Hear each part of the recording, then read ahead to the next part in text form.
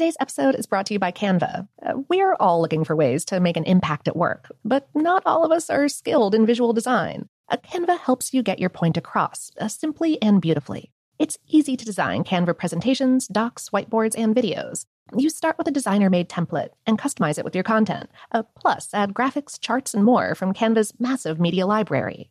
Whatever department you work in, Canva is perfect for any task. Sales decks, hiring docs, marketing brainstorms, employee videos, you name it. Anyone at work can design with Canva. Start designing today at canva.com. Designed for work. This episode is brought to you by Technically Speaking, an Intel podcast. When you think about the future, what kind of technology do you envision? Whatever the future holds, artificial intelligence will undoubtedly be at the heart of it all. Join Graham Class as he hosts Season 2 of Technically Speaking, an Intel podcast, and hears from the minds transforming healthcare, retail, entertainment, personal computing, and more with the help of AI. Tune in every other Tuesday and explore the latest technology that's changing our world today and creating a more accessible tomorrow. Listen to Technically Speaking, an Intel podcast on the iHeartRadio app, Apple Podcasts, or wherever you get your podcasts. AT&T connects an ode to podcasts. Connect the alarm. Change the podcast you stream. Connect the snooze. 10 more minutes to dream. Connect the shower. Lather up with the news. Sports talk, comedians, or movie reviews. Connect with that 3-hour philosophy show. Change the drive into work in traffic so slow. Connect the dishes to voices that glow. Thank you to the geniuses of spoken audio. Connect the stories. Change your perspective. Connecting changes everything. AT&T. Focus Features presents Back to Black. I want people to hear my voice and just forget their troubles. Experience the music and her story. Know this, I ain't no Spice Girl. Like never before. That's my daughter. That's my Amy. On the big screen. I want to be remembered for just being me. Amy Winehouse, Back to Black, directed by Sam Taylor Johnson. Rated R, under 17, not admitted without parent. Only in theaters May 17th. I'm Katya Adler, host of The Global Story. Over the last 25 years, I've covered conflicts in the Middle East, political and economic crises in Europe, drug cartels in Mexico. Now I'm covering the stories behind the news all over the world in conversation with those who break it. Join me Monday to Friday to find out what's happening, why, and what it all means. Follow The Global Story from the BBC wherever you listen to podcasts. Audible.com is the leading provider of digital audiobooks and spoken word. With over 1,000 titles to choose from, Audible lets you listen to your favorite books anywhere, anytime. Go to audiblepodcast.com/stuffbrain to get a free audiobook download of your choice when you sign up today. Welcome to Brain Stuff from HowStuffWorks.com, where smart happens.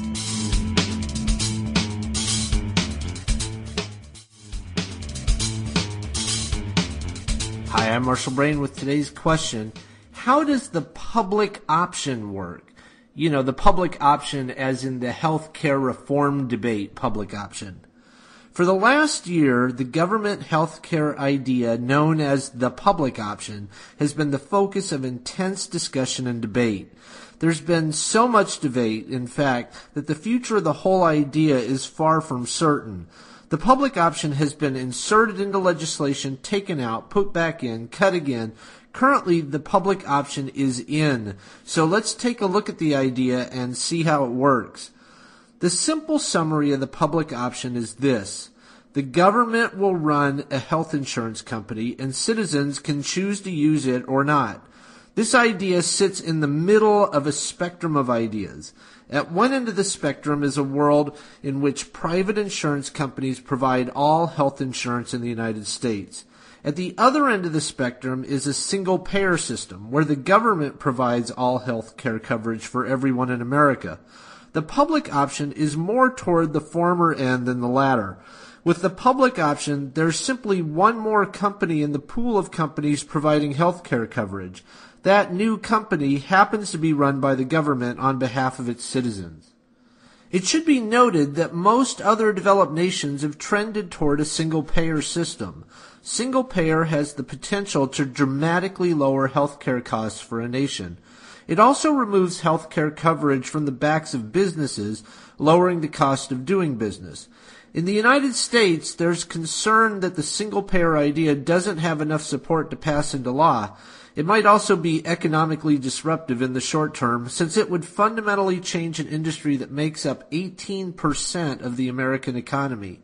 The approach behind the public option is not unusual. For example, the government-run post office competes with private companies like FedEx and UPS to provide letter and package delivery services. At last check, UPS and FedEx were doing fine and competing well against the government-run delivery system. In the same way, there are many public universities created by states, and they live in harmony with private universities. This despite the fact that many public universities have significantly lowered tuition costs because they receive state subsidies. These two examples demonstrate that public and private companies can coexist in a marketplace. Why would the government want to set up a health insurance company? The idea is that a government-run system could provide service at a lower cost. This is important because healthcare costs are rising fast and they could eventually cause serious problems for the economy. One prediction shows costs nearly doubling by 2040 and consuming 34% of the nation's GDP. The public option would create competition that could, in theory, compel private insurance companies to lower prices and cover more people. How might the government-run health insurance company lower costs? First, it would eliminate the need to create profit and dividends for shareholders. Second, it would be able to do away with multi-million-dollar executive salaries.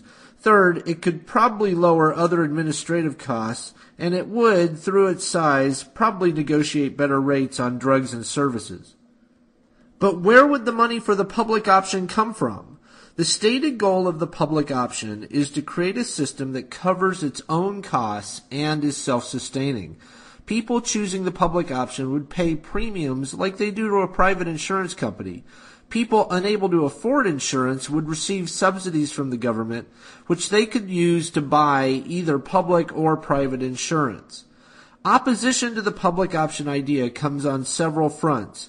Existing private insurance companies express concern that the public option will put them out of business. But, as mentioned above, this seems unlikely.